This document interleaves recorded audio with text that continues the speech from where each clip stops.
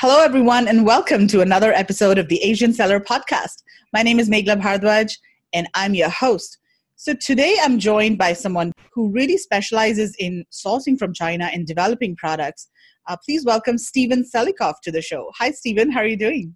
Hello, how are you? It's been 3, 4 weeks now since I've seen you, and it seems like forever. So I'm so glad to see you again. I know. It was really nice meeting you. We've talked a couple of times, by email and on Facebook. We've known each other for, I think, about a year now. And we Yeah. did a webinar together a couple of months ago. So it was really nice meeting you in Hong Kong and China and getting to know you a little bit better. So for today's episode, we wanted to talk a little bit about, product development specifically for retail and how sellers should and need to, diversify beyond Amazon. So you recently created a Facebook group focused on this, and you teach a lot of this at your course and your Canton Fair experience as well. So before we get into all of that, Steven, why don't you tell us a little bit about yourself, your background, and how did you encounter Amazon, and what brought you into this world of e-commerce? Well, let's see. I have worked for a lot of companies, some of them very large and very famous. And I've been involved with a lot of product development. Again, some of them large and famous and very successful, and some of them big failures as well. And then I started really focusing on building my own products and brands, frankly, because my ex-wife, was disabled. I wanted something where I could stay at home. And this is something, frankly, that's pretty universal. If you have a young child and you don't want to be going off to work every day, you want to work from home and take care of your child, or older parents or whatever, even if you just want the laptop lifestyle of living wherever you want to live, getting out of that corporate world is a big dream of a lot of people. That's how I started. And I started with some simple products that did pretty well.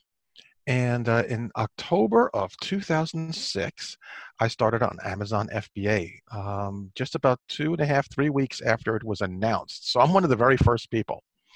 But I'm also one of the first people to leave because I went on to Amazon Vendor.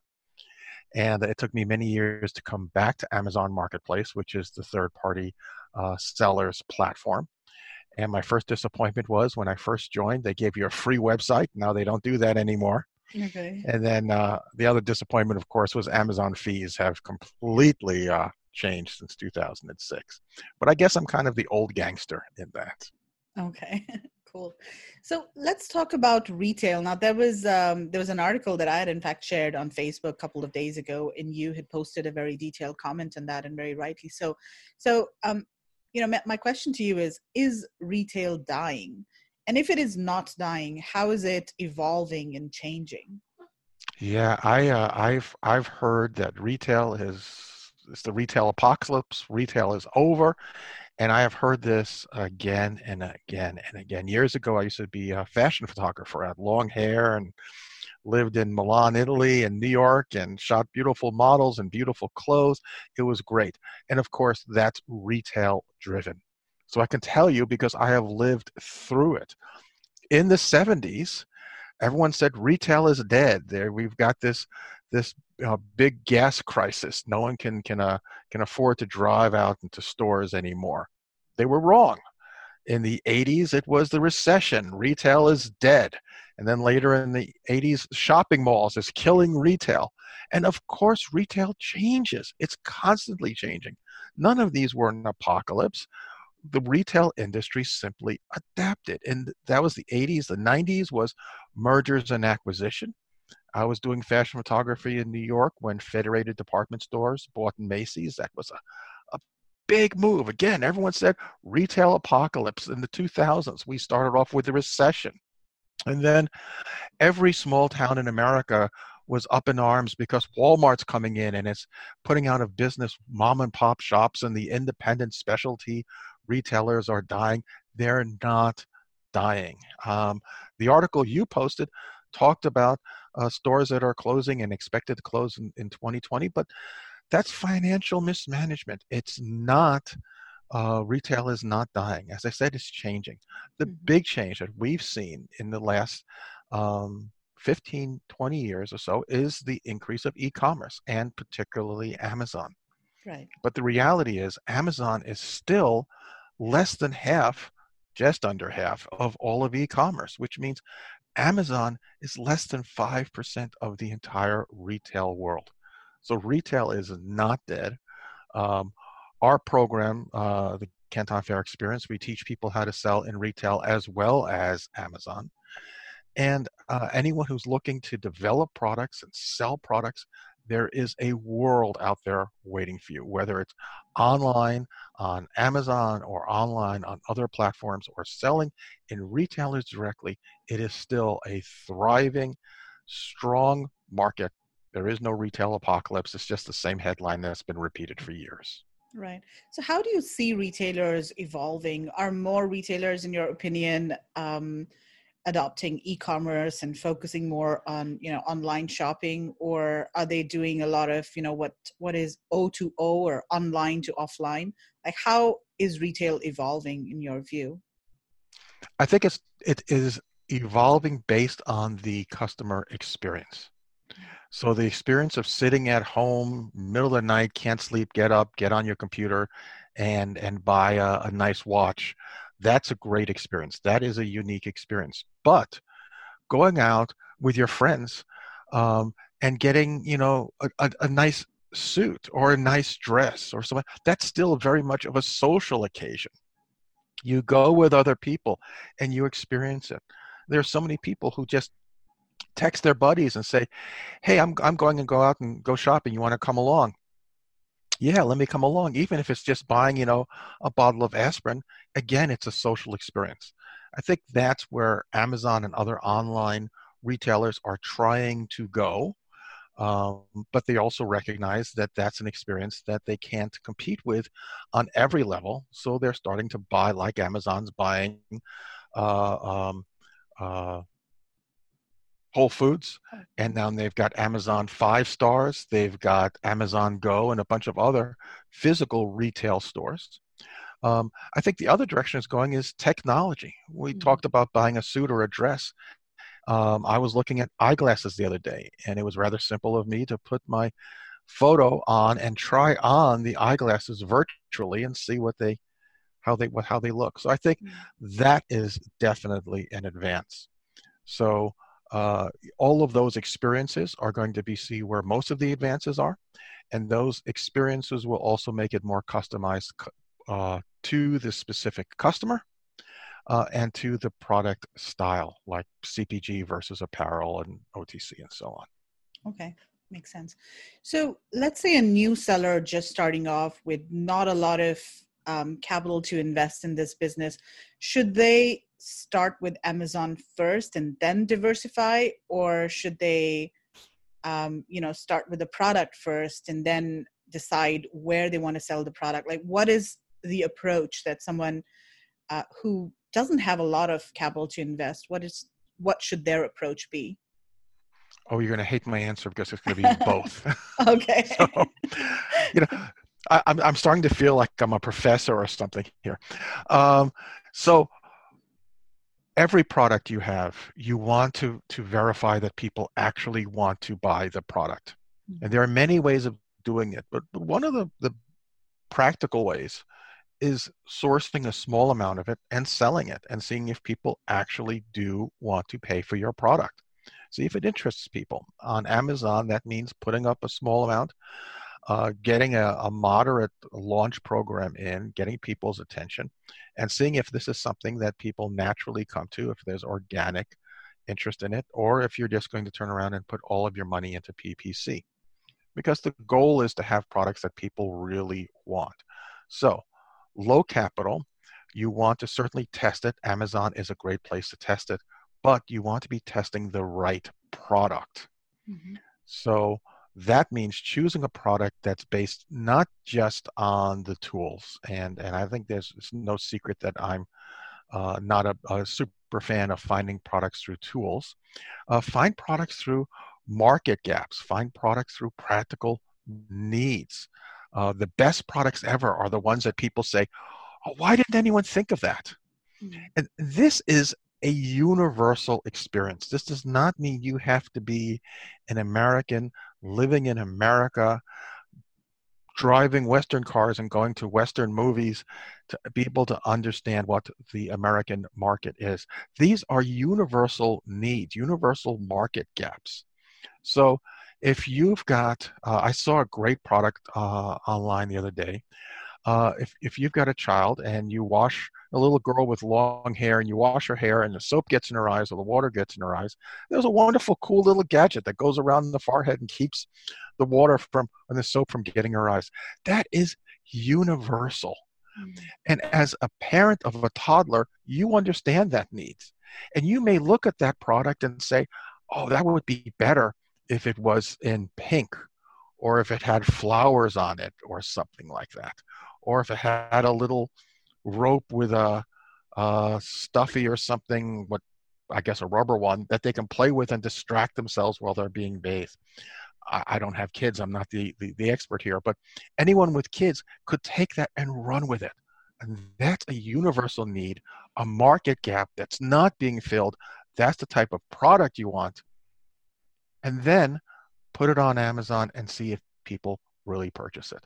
If people really purchase it, if they're as excited about it as you are, then you can start to invest large amount of money in it. Okay. And then do you also use tools on Amazon maybe to, to do keyword research and try to look for phrases that people are actually typing in to search for that product? Because I think on Amazon, if people are not really searching for that product, it's very difficult for that product to be found, right? So do you recommend using tools for anything at all, or not When I use need tools? tools, Mhm. I ask other people to run them other than keyword searches just off of Google. Yeah. I don't use any of those tools. On the other hand, I do go to my local library where there is piles of research books. I go to Google all the time. I look at all sorts of demographics which are available across the world. For example, a little simple Google search will teach you that in the US, 53% of dogs sleep on the human bed. Hmm. And yet a market search will tell you that there are very few products for dogs that sleep on the human bed, other than, well, very few products for dogs to sleep anywhere. There are dog crates, dog kennels, dog houses, dog beds.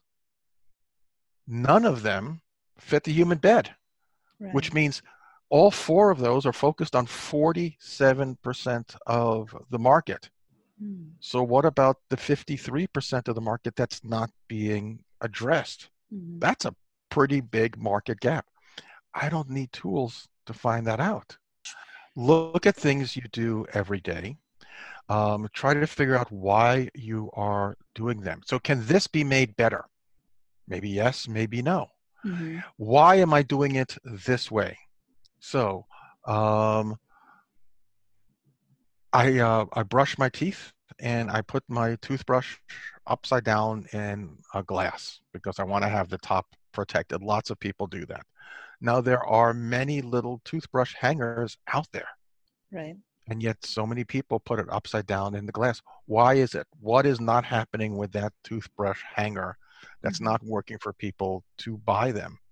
Mhm. So you look at things and say, what could be better? And then try to figure out why they're not working the way they are. Mhm. And if you do that, and that's just building up better habits, if you do that and you focus on that, log it, write it down on a piece of paper. You start doing that after 7 days of logging every day, you will have built up a habit of starting to identify where are there products that need to exist that don't exist yet, or where are there products that can be made better. Why is that little toothbrush holder, as cool as it is, not being used by so many people? Right. That makes sense. So let's say we have identified a gap in the market, and the next step will be to test it on Amazon, right? So you would look for a supplier either in China or India. And how would you order that product if it doesn't exist in the first place? What would your approach be? I mean, how would you test a product if it's not available in the market, without having to spend a lot of money on it? So there's a few ways.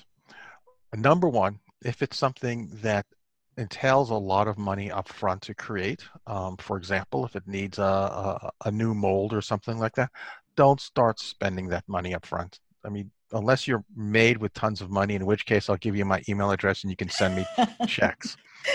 Yeah. Start off just by talking to people, strangers, not Right. your friends, not your spouse, not your kids. They're all going to either tell you they love it or they hate it.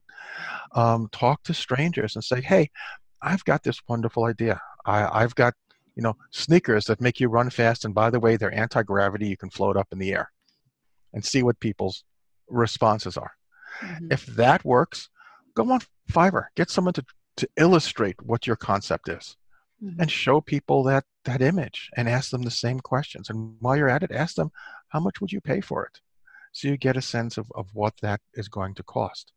Now, you also want to narrow down the products that you're starting with. And again, if you're on a tight budget, don't go for the one that needs a $15,000 mold to start off with. There are lots of other products. There are products, everyone who does a print-on-demand t-shirt shop knows this instinctively, because they can create their t-shirts for very little money, and they can test them out. And they say, yeah, this is one that people love, and this is one that people are just ignoring.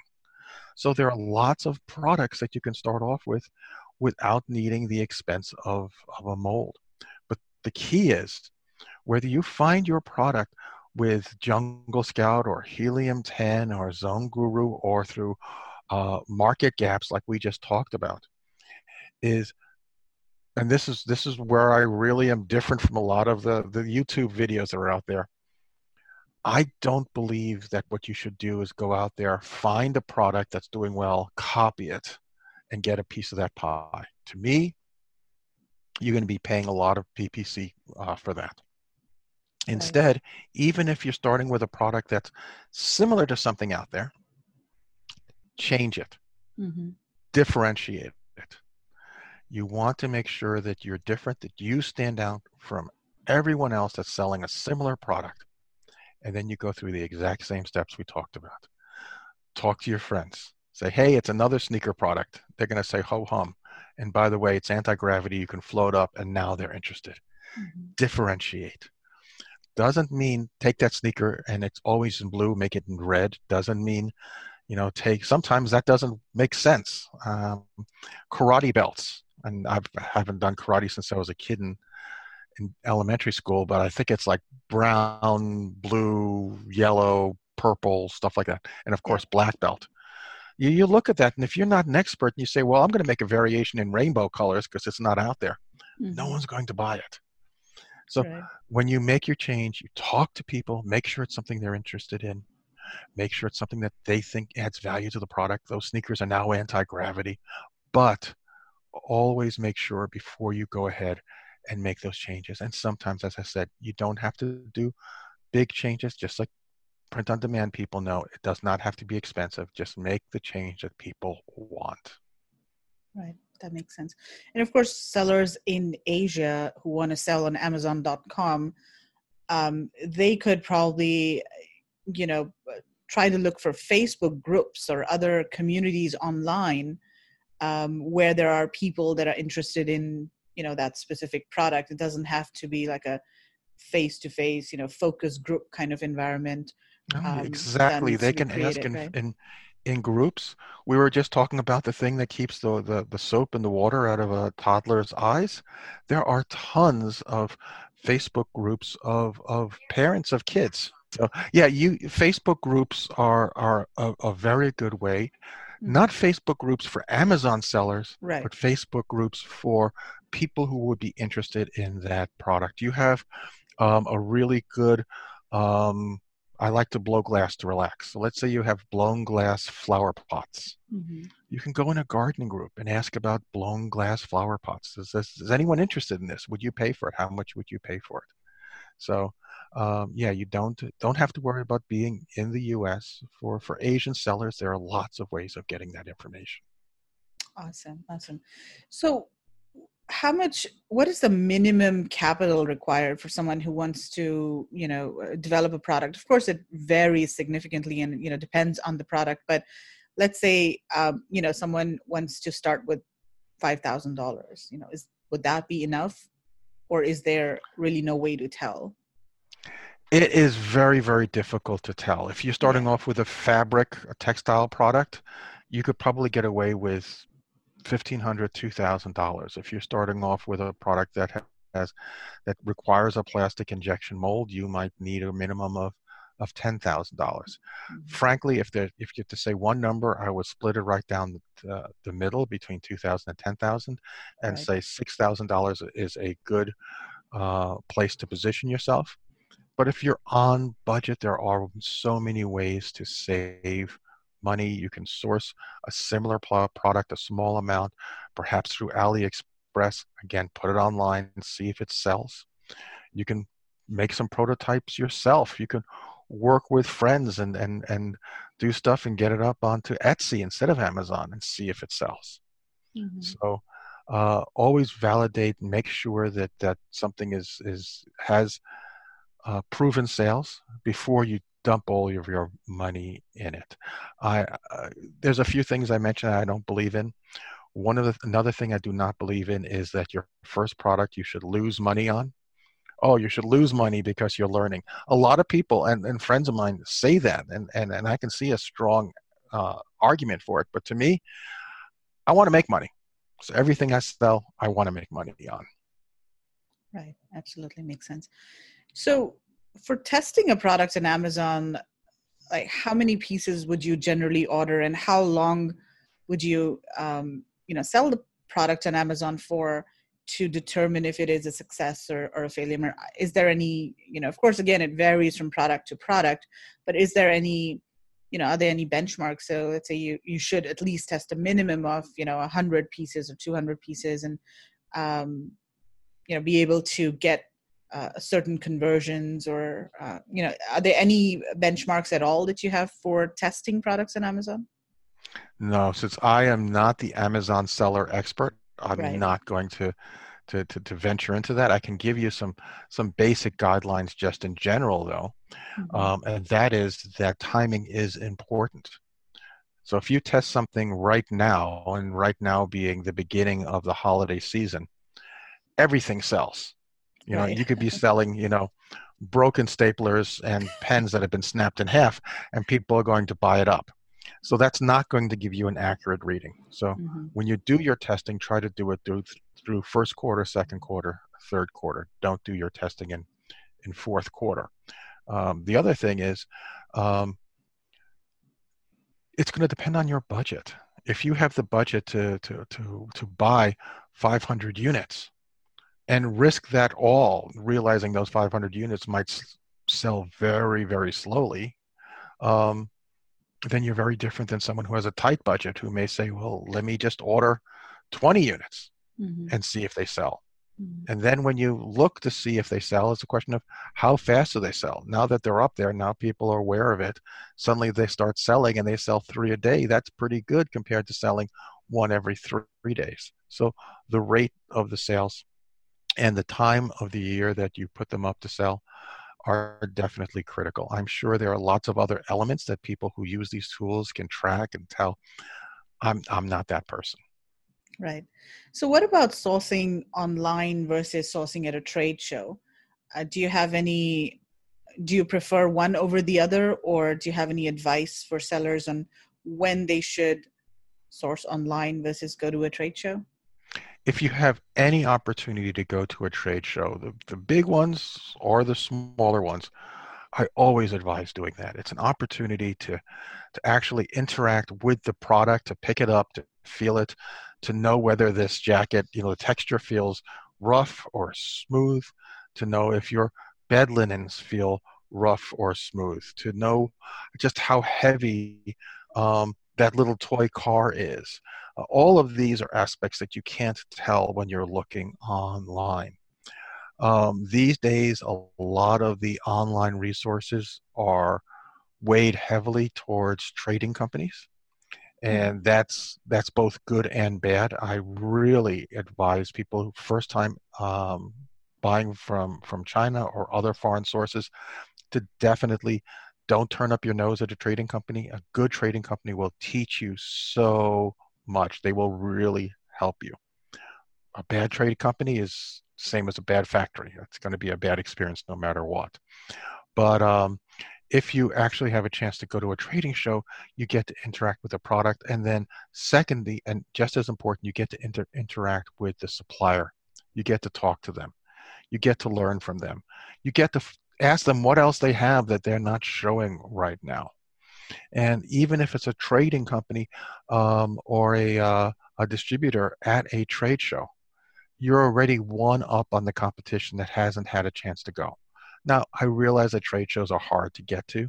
They're not everywhere, but if you have the chance, I really, really advise it. Yeah.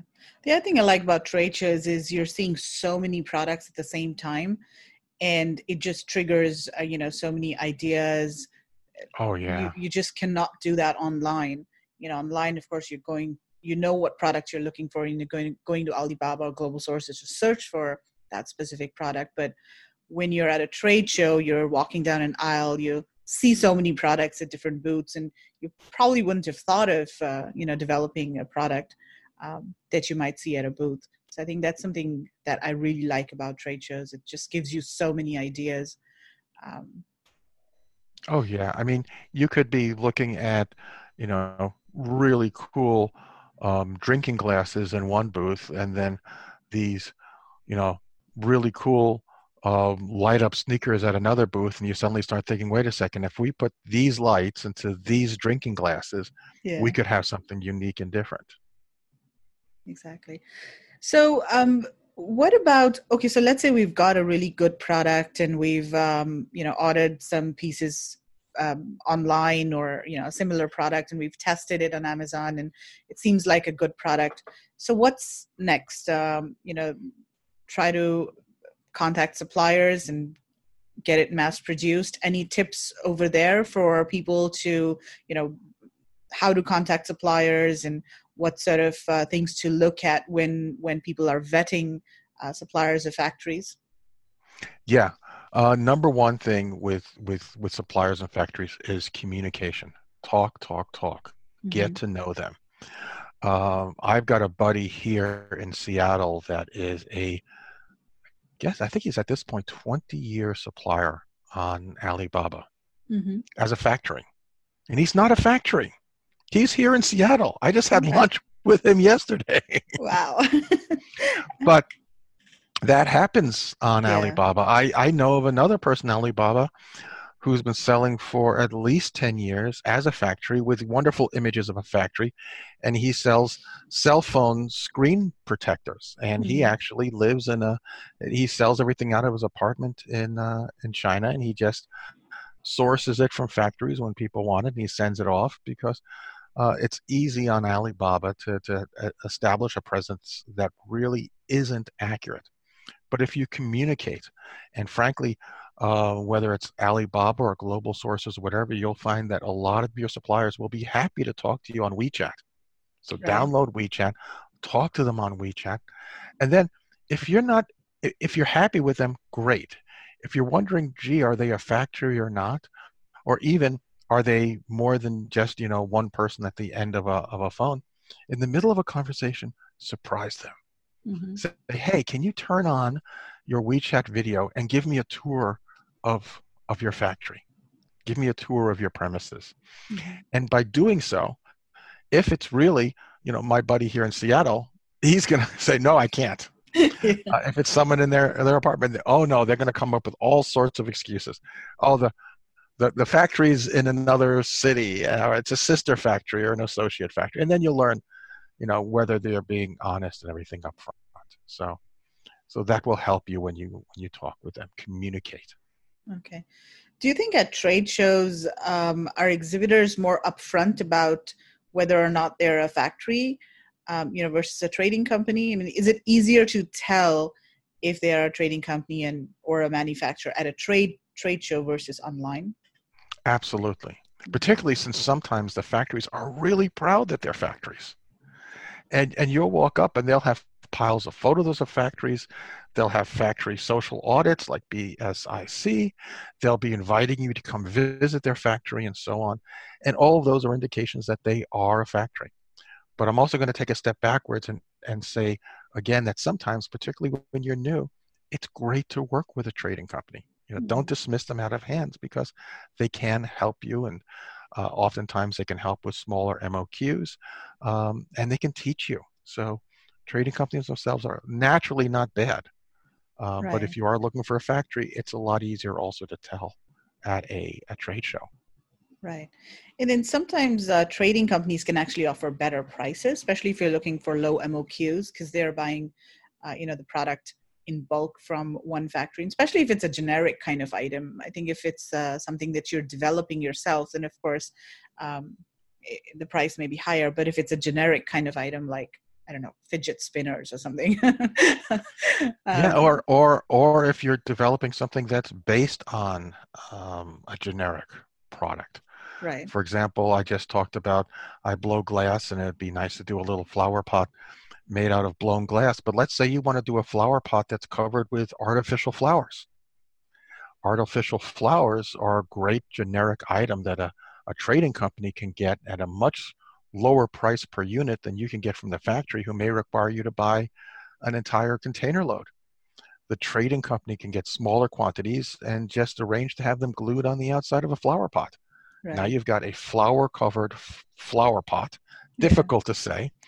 And by going to a trading company, you've got it at a much lower price than you would have to go if you went to a factory. Right. Okay. So now we've got our product, manufactured, and of course there are a lot of, we're oversimplifying the entire process, but I want to get to, the retailers part. So how do we identify retailers, and how do we reach out to retailers to show them the product that we've developed and to get our product on their shelves? Google is your friend. Okay. If you're in the US, it's a lot easier, but as Asian sellers trying to reach US retailers, Google becomes your friends. Let's say you want to sell to gift stores. You can Google gift stores in Nebraska, and you will get piles and piles of gift stores. You can do a list of what are the top 100 most popular cities in the US, and then Google gift stores for each one of these cities. Let's say you have a bike helmet that has flashing arrows that say left and right before someone turns. You can Google bike stores in the top 50 or 100 cities in the US, and you'll get all of these independent stores. And that becomes your first step because you want to scale. So once you can sell to independent stores and they're buying your special bike helmet, then you can start approaching Walmart and Target and Canada. You can Canadian Tire in Canada and so on.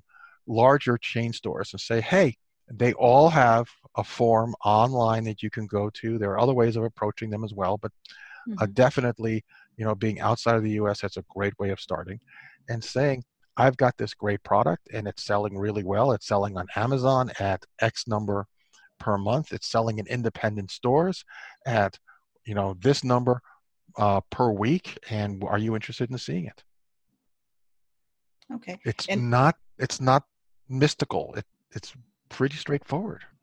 And are they usually responsive? Of course, it depends on the product, but even if they are not interested in the product, are they responsive generally? You'll find when it comes to what we said, scaling, so you start with the independents, right, and you'll find that those independents are much more responsive than big chain stores. If they're not interested, they're going to treat it like junk mail. They may not even open it up. Right. But they want something that is different than the other bike store 2 blocks away. They want someone coming to their bike store rather than their competition. So they're looking for things that will bring foot traffic into the store. They want to add to the market basket in that store. And if you have a bike helmet that's different than anyone else's, if you have a bike helmet that has lights for left and right, I don't know if there are others out there, yeah, but that would draw people into the store. They want that product. The other challenge you face is getting that product into their hands. Right. And there are a lot of third-party warehouses that do what's called pick and pack.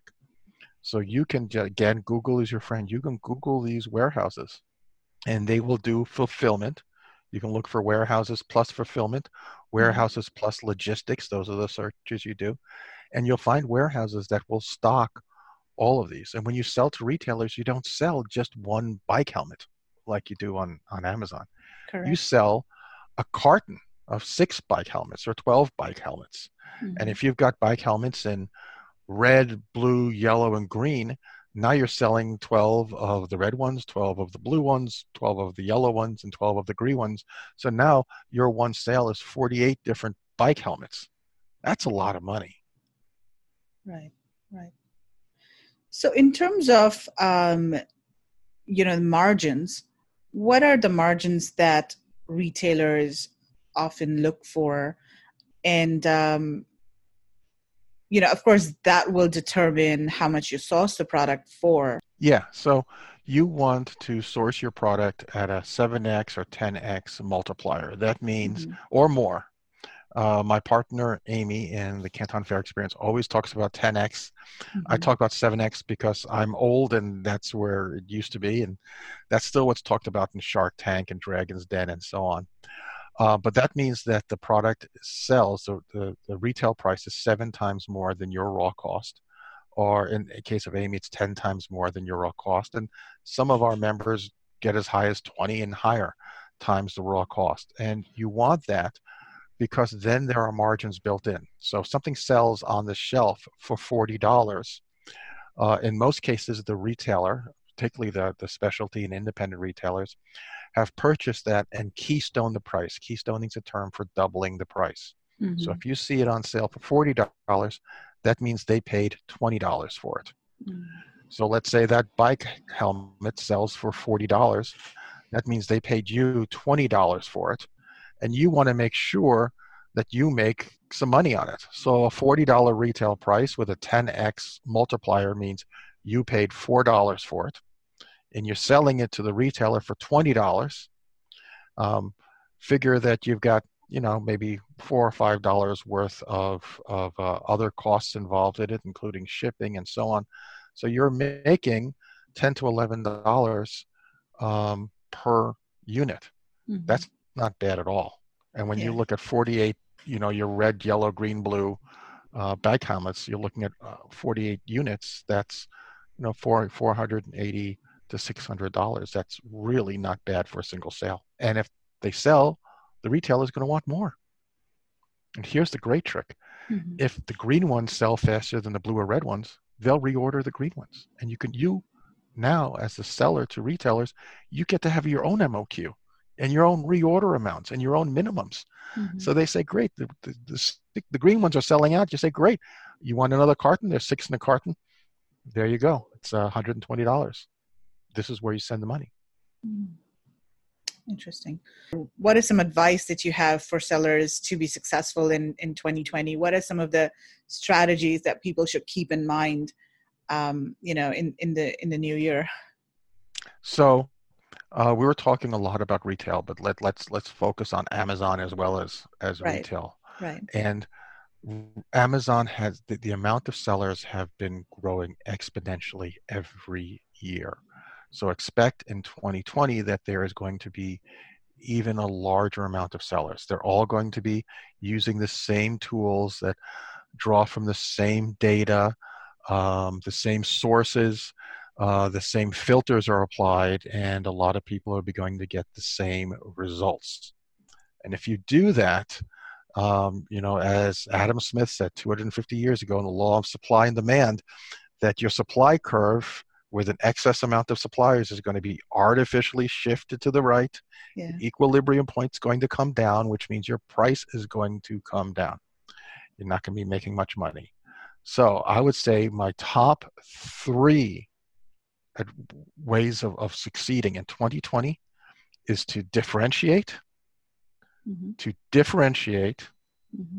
and to differentiate.